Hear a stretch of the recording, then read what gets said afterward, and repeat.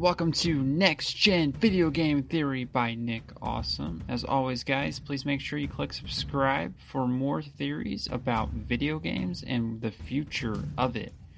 Let's get started.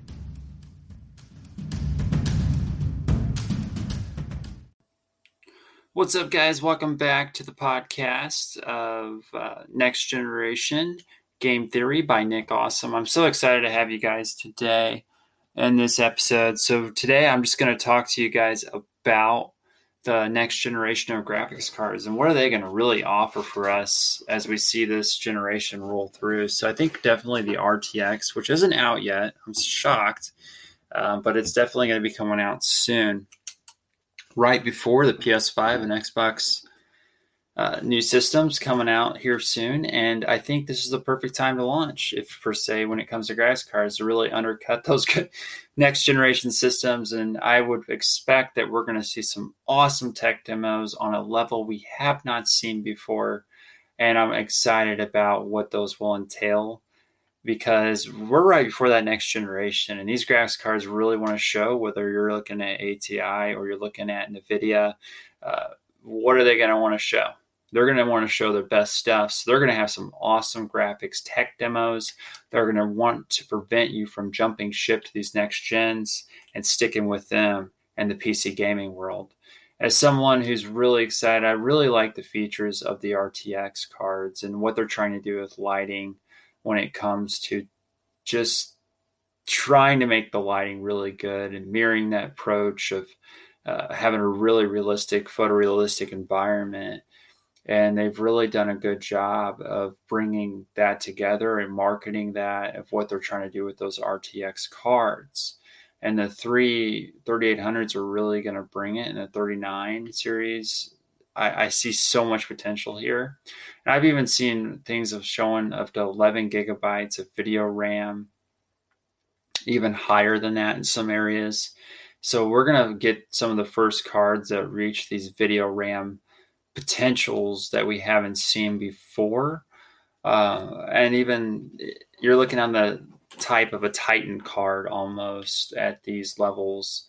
And it's going to be interesting to see, as a gaming focused card, how that translates to games and those frames per second. But if you're buying these beasts, you're going to just have an ultimate gaming experience, no matter which card you choose. As always, when you buy these, you want to make sure you kind of choose a CPU that's not going to bottleneck you. And you also want to make sure you have enough RAM installed on your system, because you have to have those in the first place to even game well. So just be aware of those when you go to set up your system, because it's going to make your experience that much more better for the next generation of gaming. So my experience is I originally had like a GTX. We're not even talking RTX. I had a GTX like 280 back in the day, and I was so thrilled about that. That was like when Xbox 360 was out. And back then the big thing was just PhysX, if you guys have ever heard of that. But PhysX is basically like where objects move. And Call of Duty, the Modern Warfare, was really big into that PhysX approach. Then what we got later on, we ended up getting to the tessellation period of those cards. So tessellation became a big thing, where it kind of like create graphics for you.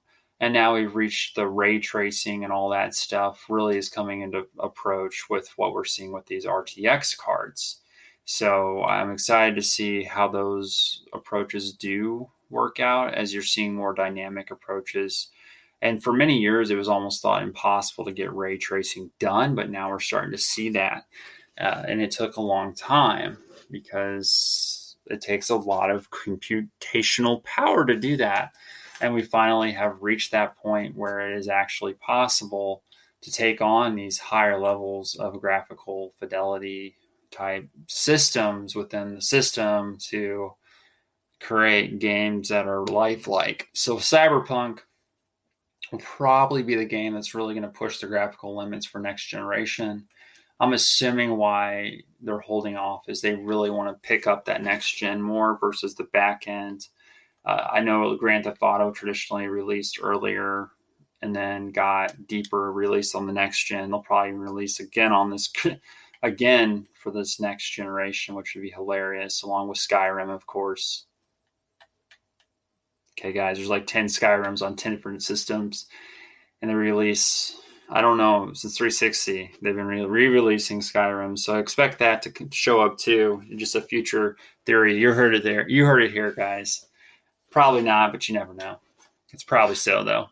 But yeah, so you got all these different great things these cards are going to do. And I'm really excited from just like from Assassin's Creed Valhalla and just what that's going to be like with these new cards and how they're really going to push the limits from a graphical perspective. Because we've seen it happen, but we haven't seen a full push with the ray tracing.